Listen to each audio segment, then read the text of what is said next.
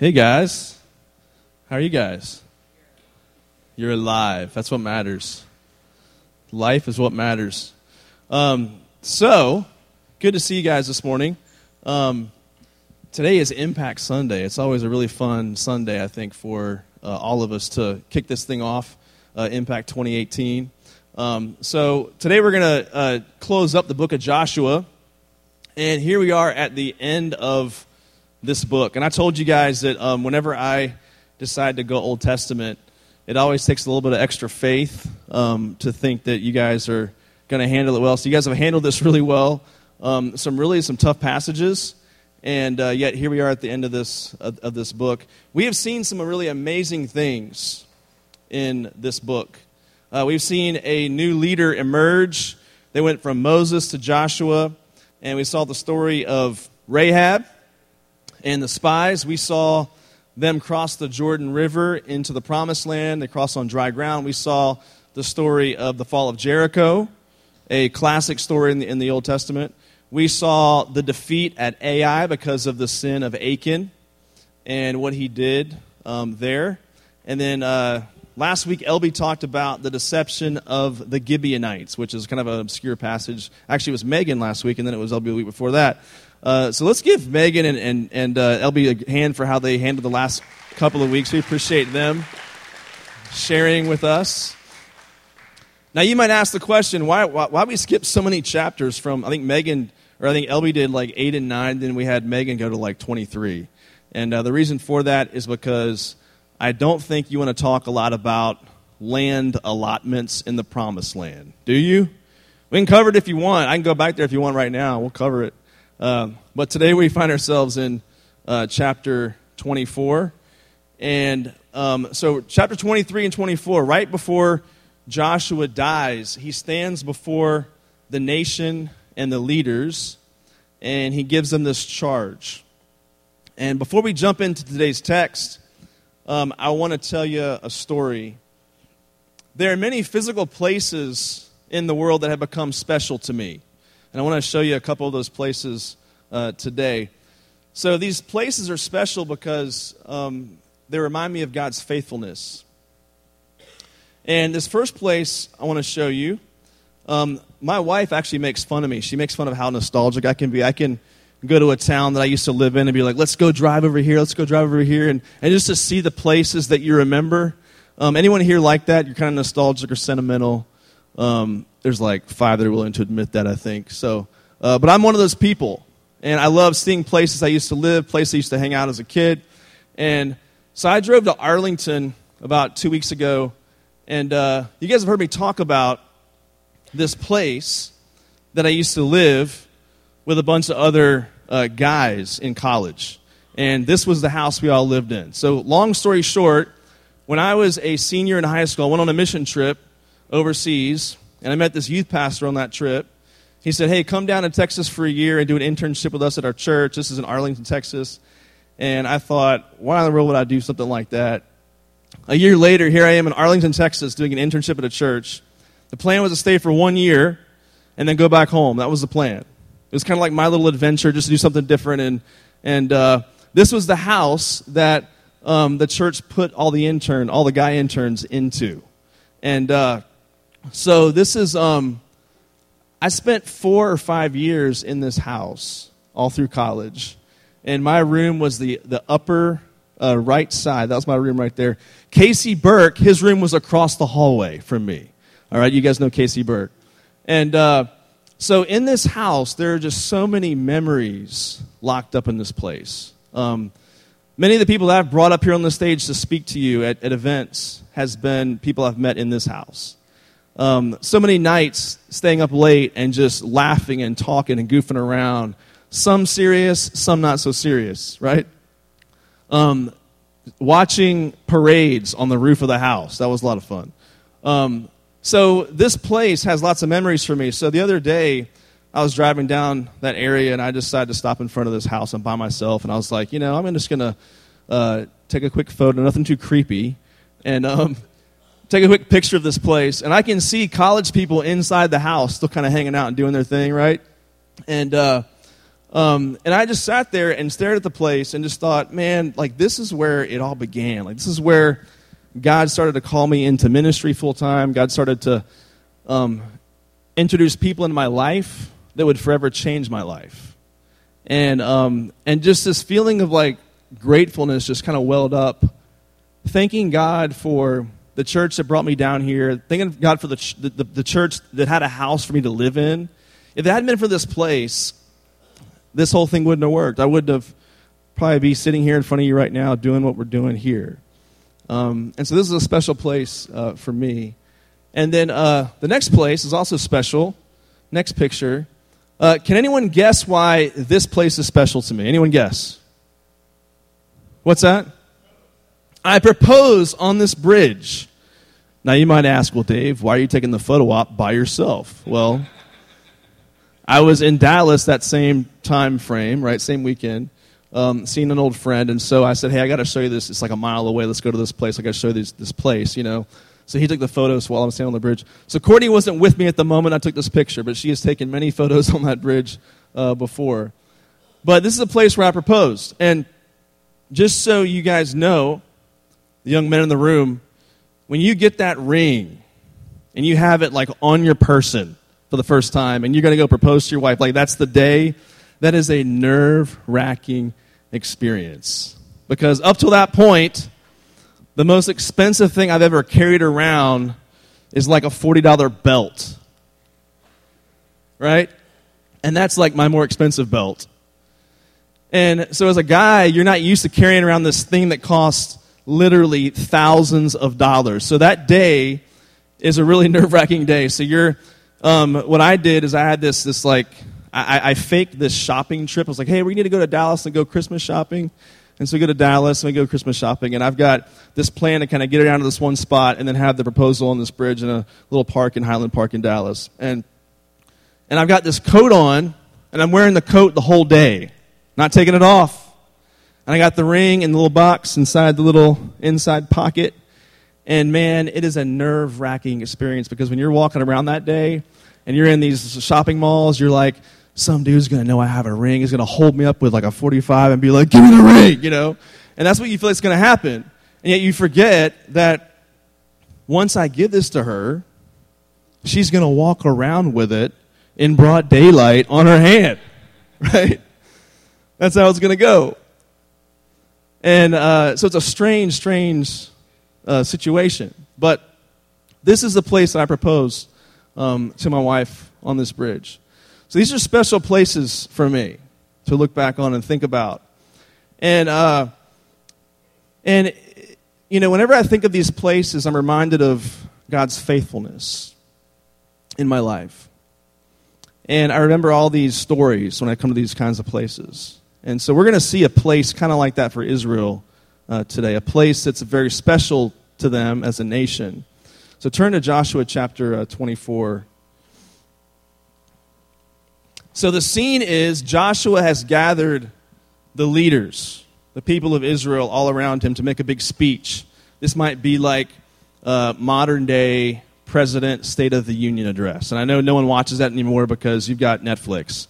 But one day there was a time when the nation would gather around the TV and watch. They out of their 4 channels, 3 would be playing the president address to the nation. And this was like a State of the Union address to Israel.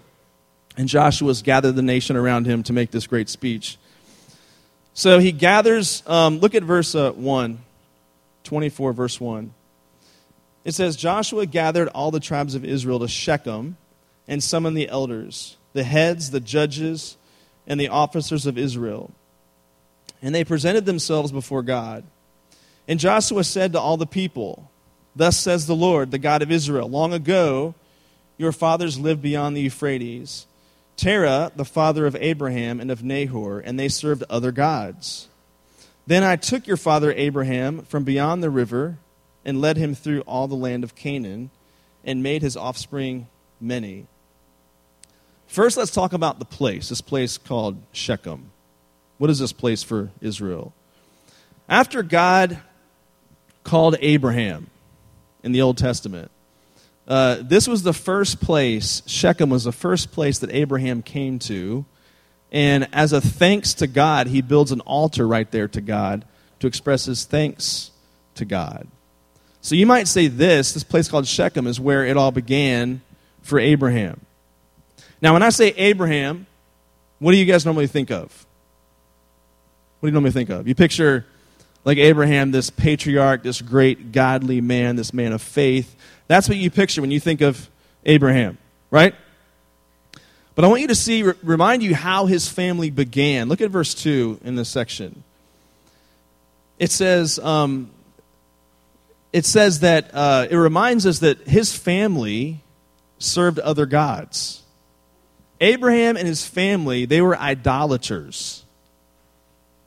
They served other gods. And God plucks Abraham out, and he has a mission and a purpose for Abraham's life. So he plucks him out in his grace. And when you think of Abraham, certain things come to mind, but Abraham had a backstory. His family had a backstory. Many of you, your families have backstories. Your mom and dad, if they were to share their stories, they might seem all put together and godly right now, but they have a story, many of them. And for Abraham, his story was that he was an idolater before God just plucked him out of his grace and mercy and revealed himself to Abraham. This is a testimony of the grace of God. It's not as if Abraham looked down the pipeline of history and said, you know what, one day little kids are going to sing songs about me. And so I've got to get my act together, get it together, and so I can be known as Father Abraham, who had many sons. And I've got to get my act together. This is not what happened. God pursued him and plucked him out. And this is a testimony of God's grace in his life. Before God plucks him out, he's an idol worshiper. So I want you to see, this is a place called Shechem. This is what it looks like today. And this is where they believe certain really important events happened throughout parts of Scripture.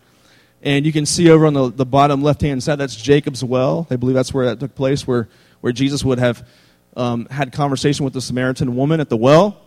Also, there's Mount Gerizim, which she referred to in her discussion with Jesus when she was talking about where the Samaritans worship.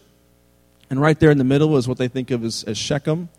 And then you can see that the valley and the area here might make for a good natural amphitheater for a lot of people and for somebody to make a big speech. And it's believed this is right where Joshua is making this speech take place. And so not only was this where it all began for Abraham, where he sacrificed to God as a thanks for God calling him, but this was also a place of idol worship. So it's like in this moment, it's as if in this moment where Joshua is having this great speech in front of the nation, that this place is being reclaimed by God. This place was once full of idol worship, and now it's being reclaimed by God and his people. And so we're not going to read all of this next section here, but if you read it, Joshua takes them through their history. He talks about Abraham and Isaac and Jacob and Esau and the people going down to Egypt, and then they coming out of Egypt, and Moses and Aaron and God bringing them up from Egypt into the promised land, and them wandering in the desert. And that's so Joshua details their story as a nation, as a people. And he's saying this in front of the people of Israel. Now, why does he do this? I think he wants to remind them that what took place in their history, this was God's power at work. This was not their power or their ability. This was God's power at work in them as a people. And I think what you and I can learn from this is that you and I fail to see God's hand in our stories. I think we fail to look back and remember and see God's hand at work in our histories and in our stories. So Joshua is trying to remind the people of their history and the power of God displayed throughout their history. And we'll see why he does this here in a moment. But this also shows us something really important, that God's pace is gradual. If you read the entire section in front of you detailing Israel's history, you will see that he covers a lot of history in a short amount of time. And doesn't cover all of the details. But if you look at that history, you see God's pace is gradual. Over hundreds of years, God's been faithful to these Israelites. And it's a reminder to us that God doesn't go at our speed. These events took years, a long time. So God's pace is gradual. His faithfulness doesn't just show up immediately, and you see it obviously. One writer says it this way. He says, God does what he promises, but sometimes so gradually that we don't see his faithfulness. This is frequently God's way to be faithful in little, and even little by little. It might help our faith if we would fasten our eyes more on the fact than the degree of God's faithfulness or its speed. We easily lose sight of what Yahweh has done by demanding too much too soon. One of the things that I try to do whenever I'm getting anxious or worried about the future is I try to remember the past. I think this is what Joshua wants the nation to do. He wants them to remember the past and reflect on it, remember it, and see this God who is faithful to his promises as they move into the future. As I think about my own life, there were many instances where I just told God, here's what I want. Here's what I'm praying for. Here's what I want. And in almost every situation, God had other plans. In almost every instance, God was like, no, we're closing the door there. We're going to open up this door. I mean, the reason why I moved into that house I showed you and came to Texas in the first place was because the college I wanted to go to, God said no. Actually, the admission department said no, but it was God, whole deal. That's how God works. The place I had my heart set on, God was like, the door was shut, I didn't get in. And I'm like, now what? Well, I had no idea that the now what was like this whole life change trajectory. I had no idea. My vision was this. I want to play college soccer. That was my vision. That was my desire. That's what I was hoping for and praying for. And God's like, no, we're not going to let you do that. We're going to have you do this. So every moment when God would close a door, I look back and say, I can see his faithfulness. He had other plans. He had other plans for aspects of my life. And I know for you, it may be hard to look back on your life right now because you're still fairly young and you don't have some long history to look back on. But the history you can look back on is you can talk to people that are a bit older than you in the faith, and they can share their histories with you. You can read this, the Bible, and see the history of God and his promises. This is why it's given to us. But as you live your life faithfully for him, you'll begin to see he's writing this story where you can look back on that story and see that God is faithful. And God may shut some doors, but he's got other plans, bigger plans that you can't even see right now. And so in the nation of Israel, he had plans. And it was gradual. And the pace of God is often gradual. And you can't see it in the immediate. God writes better stories than we do. He writes better stories than we do. This is why it's so important for you to live faithfully now. Because the history you're going to look back on is being written right now.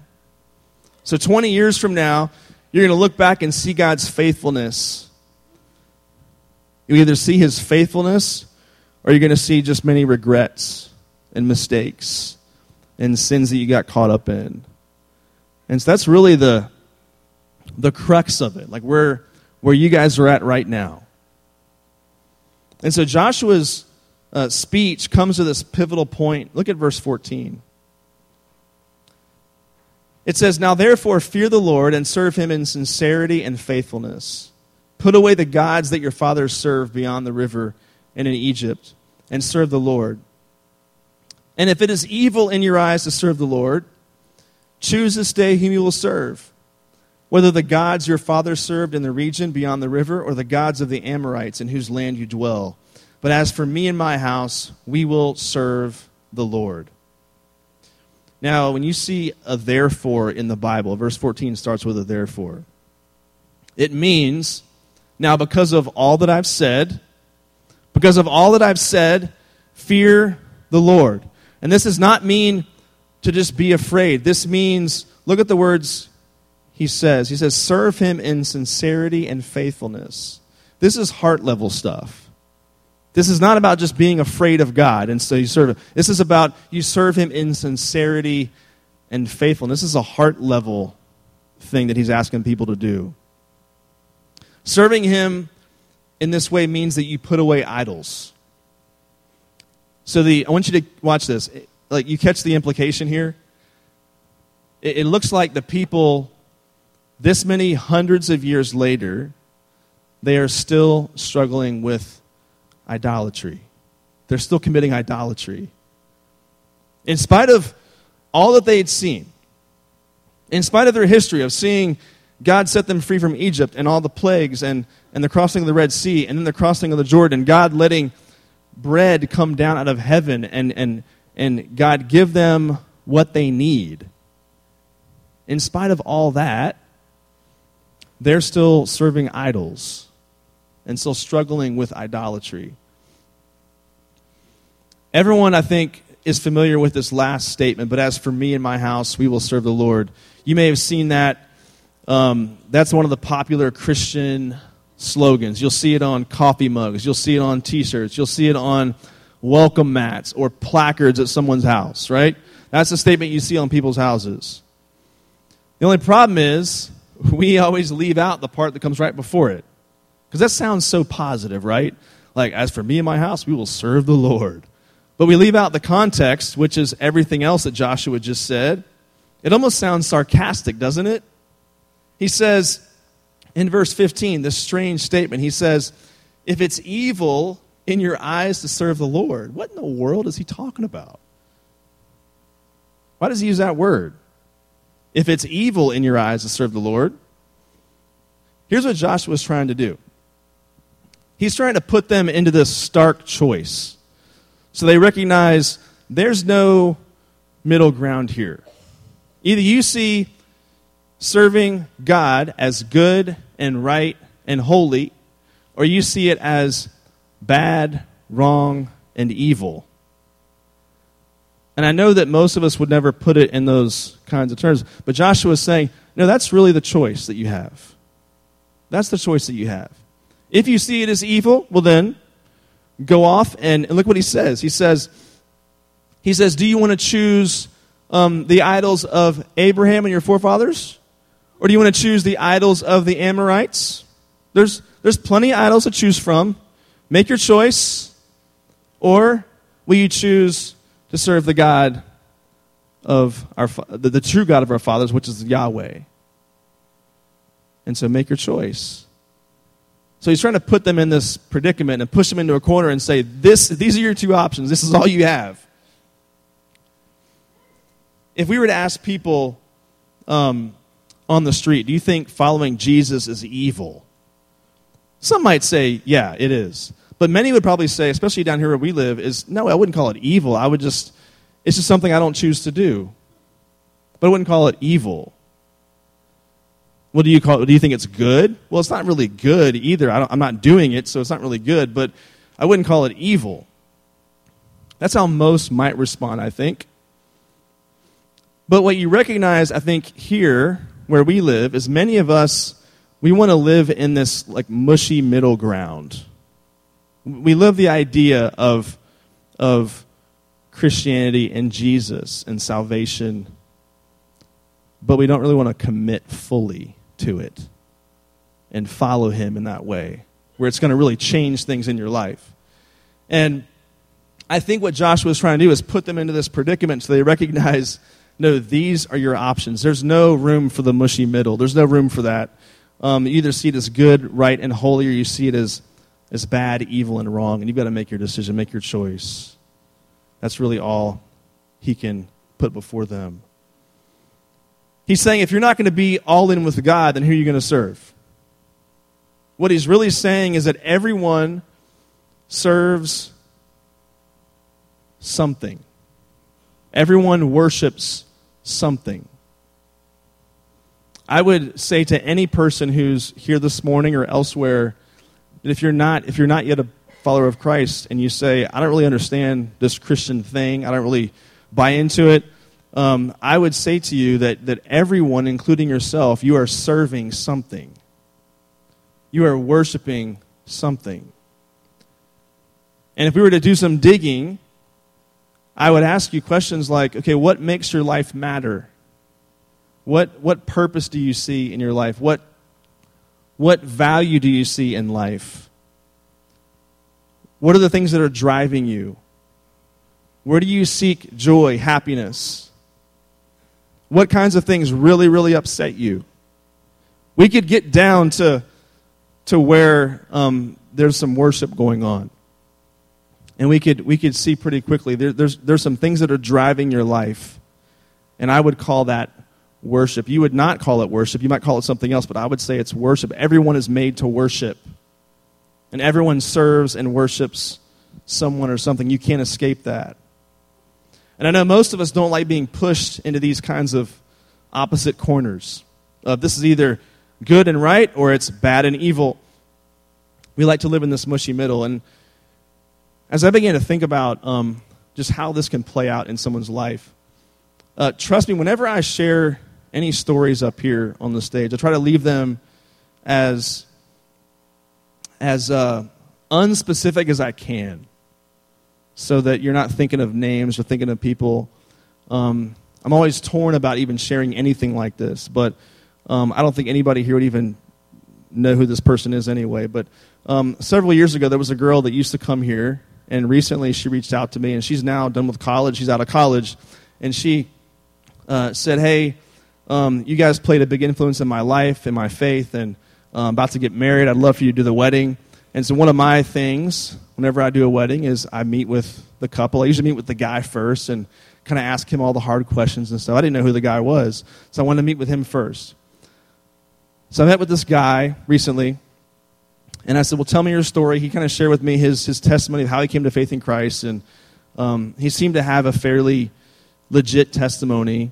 And the more I began to ask questions and kind of probe around, it becomes very clear that they're living together, they're sexually involved in the whole deal.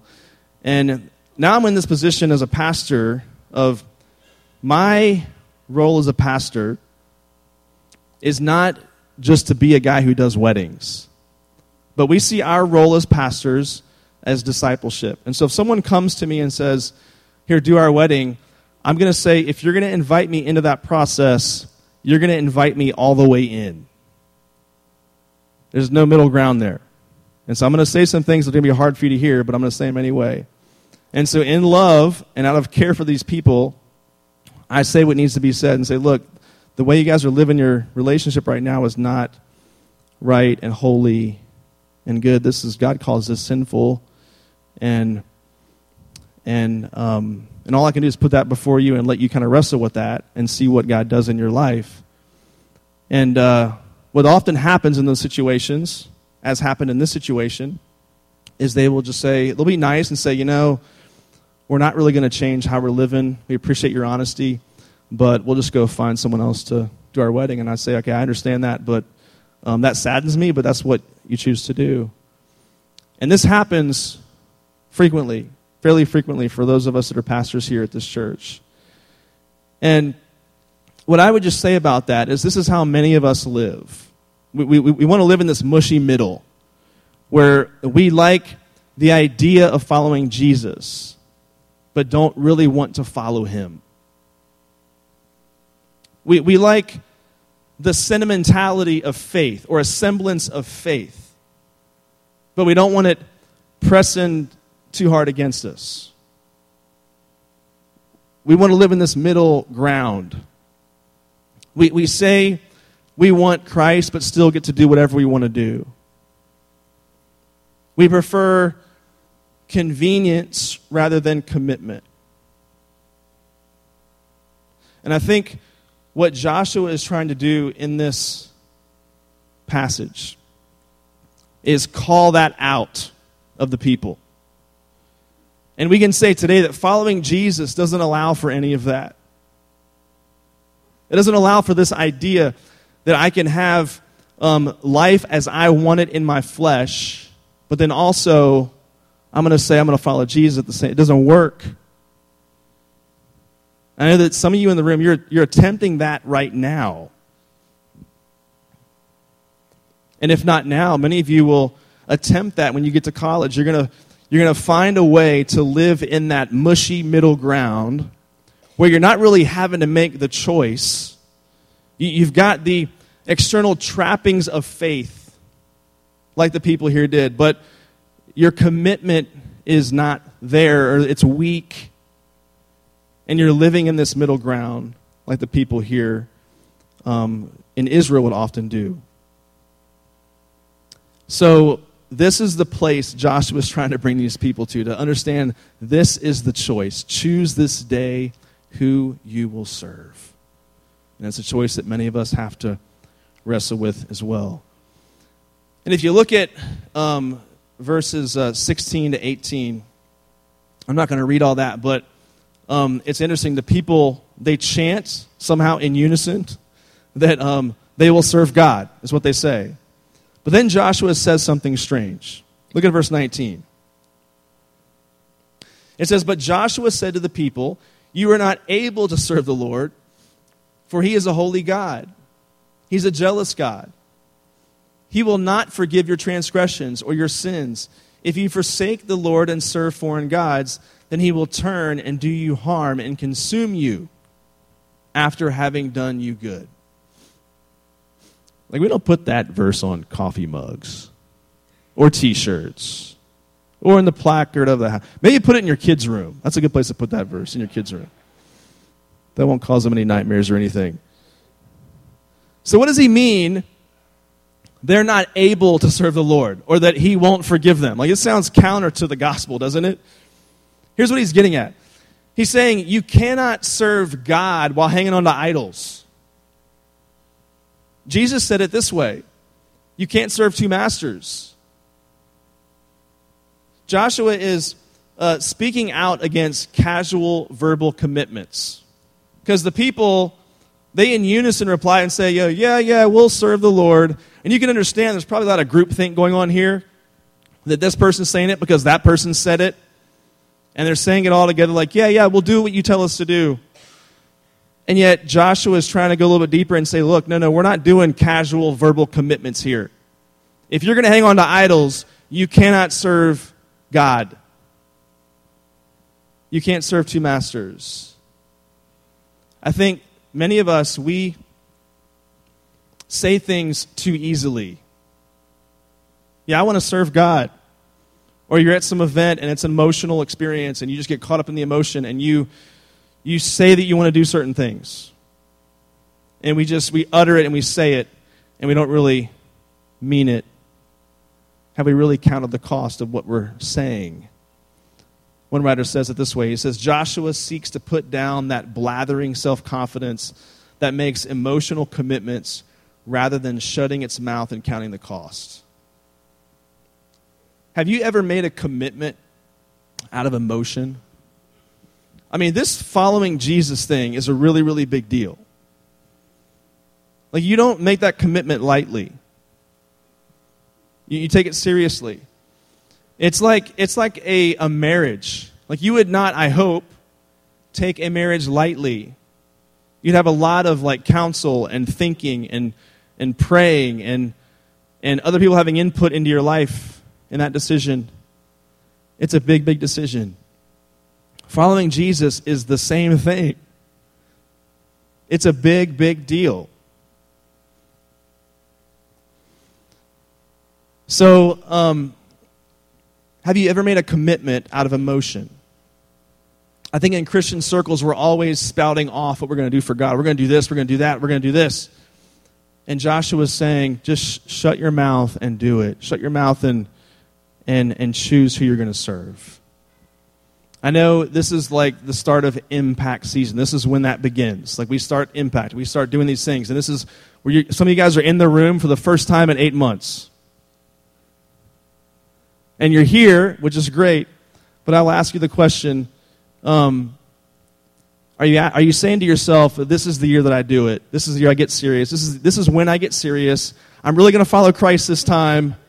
I know I said that last year, but this is going to be it. You and I cannot be casual and flippant with our commitment to God. It is like a marriage. It's like a marriage. And when Joshua does this, he's not trying to drive them from God, but to God. He's trying to let them see, this is what it is.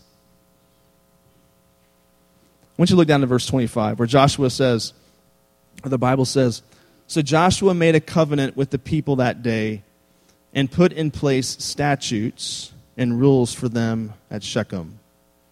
So God makes a covenant with his people, and this means it's a relationship based on a promise. So God has a relationship with his people, but relationships always have rules. I know that it's not popular to say that relationships have rules, but they do. My wife and I have a great relationship, but the relationship has rules. If I do certain things, she's going to want a divorce. And she'll be entitled to one.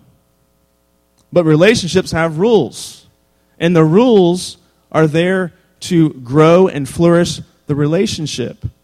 So it's not like rules are bad. It's like if you make rules the point, well, then you negate the relationship. But relationships always have rules. So God sets up rules for the people in his relationship with them. It's good for the relationship. Look down at verse 29. It says, "After these things, Joshua the son of Nun, the servant of the Lord, died, being 110 years old, and they buried him in his own inheritance at Timnath-Serah, which is in the hill country of Ephraim, north of the mountain of Gosh." Verse 31, "Israel served the Lord all the days of Joshua and all the days of the elders who outlived Joshua and had known all the work that the Lord did for Israel." So this whole passage here in chapter 24 is like a big marriage ceremony between Israel and God. And this generation, the good news, this generation stayed faithful. Generations afterward did not. Read the book of Judges. It's pretty horrific. But so often, I think, the nation failed to see God's hand in their history. And I think you and I do the same thing. This morning I want you to hear a story of someone that I think she can see God's hand in her history. And I normally wouldn't put someone up in front of you that's just brand new to us, but there's someone that just joined our team. She's actually with the 8th graders now and going to move up with them into high school as an intern with us. But this is Catherine Everman. Come on up. Did I say your name right? Probably butchered the name, but it'll work, right? So give her a hand for being here.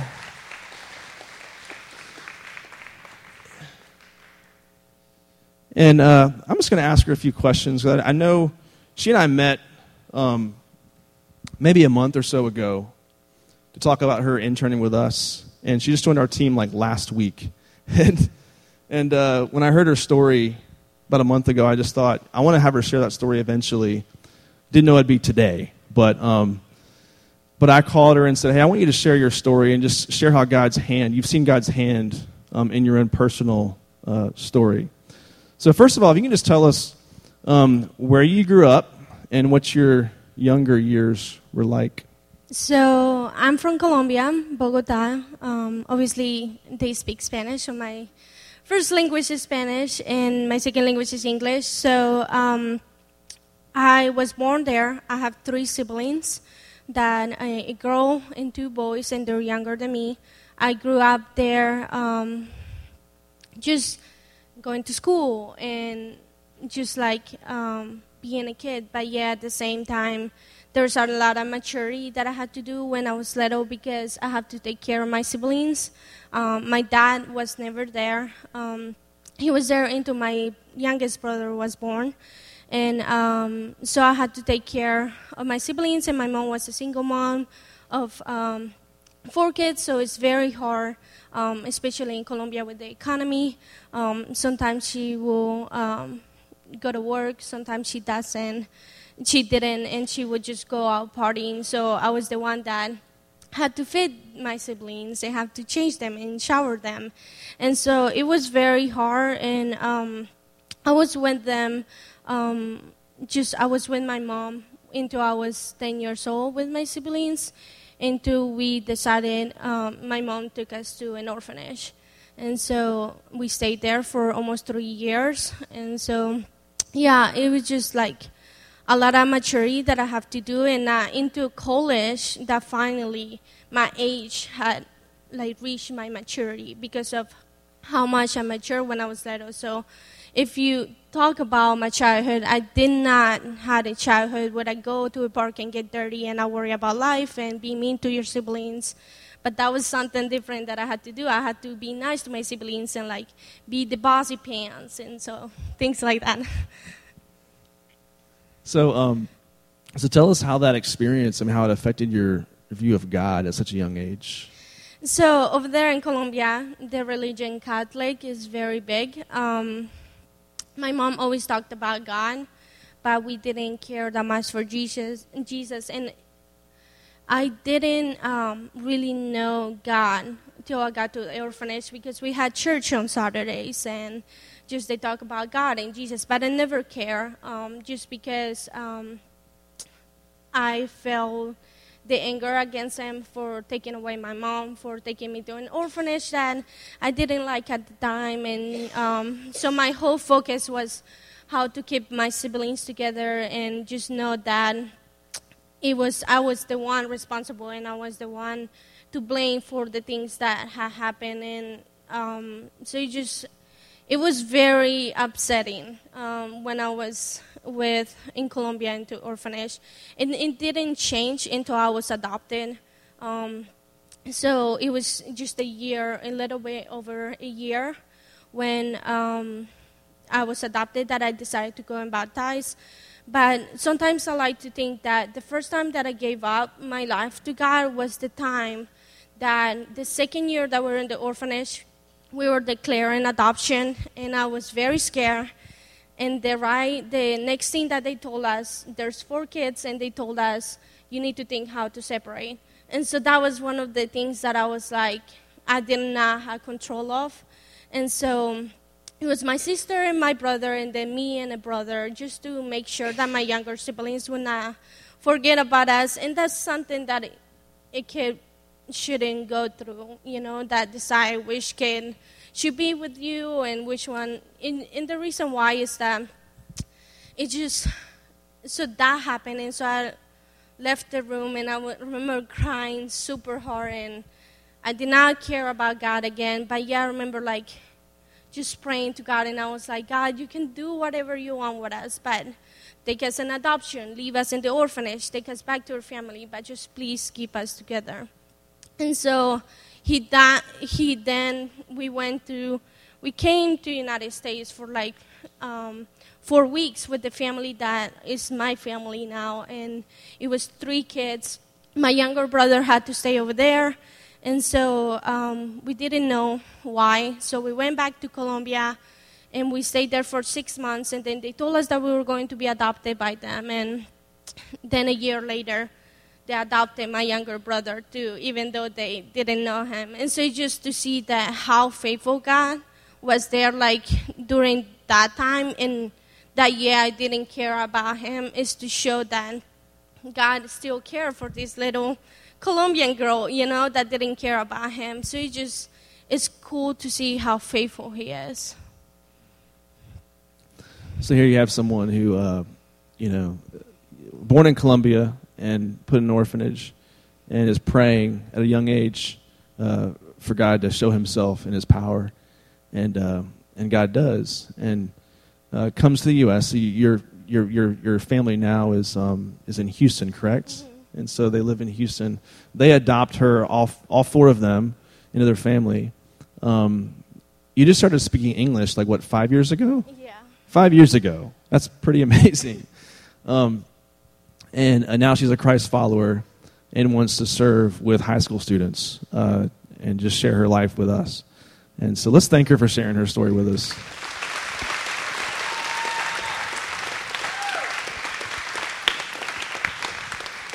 You can just stay seated for a minute, or you can grab a seat down there if you want. Either way, it's fine. You can stay or go. Either way. Thank you so much for sharing your story with us. But what I think really stood out to me is the most amazing thing, though, is not just her adoption in the sense that we think of adoption, but her adoption by God. Adoption language is all over the Bible, and it's powerful. God adopts us into His family once we put our faith and trust in Him. And so this is really what Christ is offering to you guys. Your history is just now being written. Hopefully you can look back on your history and see God's faithfulness in the way that I know she sees it, the way that many of us in the room see it. But it truly is. It's time for many of you to make the choice of who you're going to serve. And that's true if you're a believer or an unbeliever. If you're a believer, maybe there's some idolatry going on in your life that you need to just confess and repent of. Maybe it's hard to see God's hand at work right now in a powerful way, and you're searching for it and you can't find it. If you're not a believer, as I said before, you're already serving and worshiping in some way, and you might as well worship the one that you're created to worship. And so I'm going to leave you with that, and if any of you have things you want to discuss with your leaders or myself afterwards, we're always inviting you all into those discussions and saying, if you want to know more of what it means to follow Christ and become a Christian and follow Him, please find a leader to come talk to and to pray with today. We're here, we're available to listen to you and see where you're at. I'm going to pray for us, and we're going to go ahead and wrap up because it's late, so we'll skip discussion today. Let's go ahead and pray. God, thank you for this book. Thank you for the book of Joshua, how it shows the faithfulness of you to your people. And we know the greatest thing that you give each one of us is not just deliverance from earthly circumstance, but you give us deliverance from sin and death and shame and unbelief. And I pray, God, that that those of us in this room that are struggling with those things, Father, would cling to you and truly choose you over the things that we know are much less than. And we pray for that to take place in our hearts going forward. We pray this in your name. Amen. All right, guys. If you don't mind,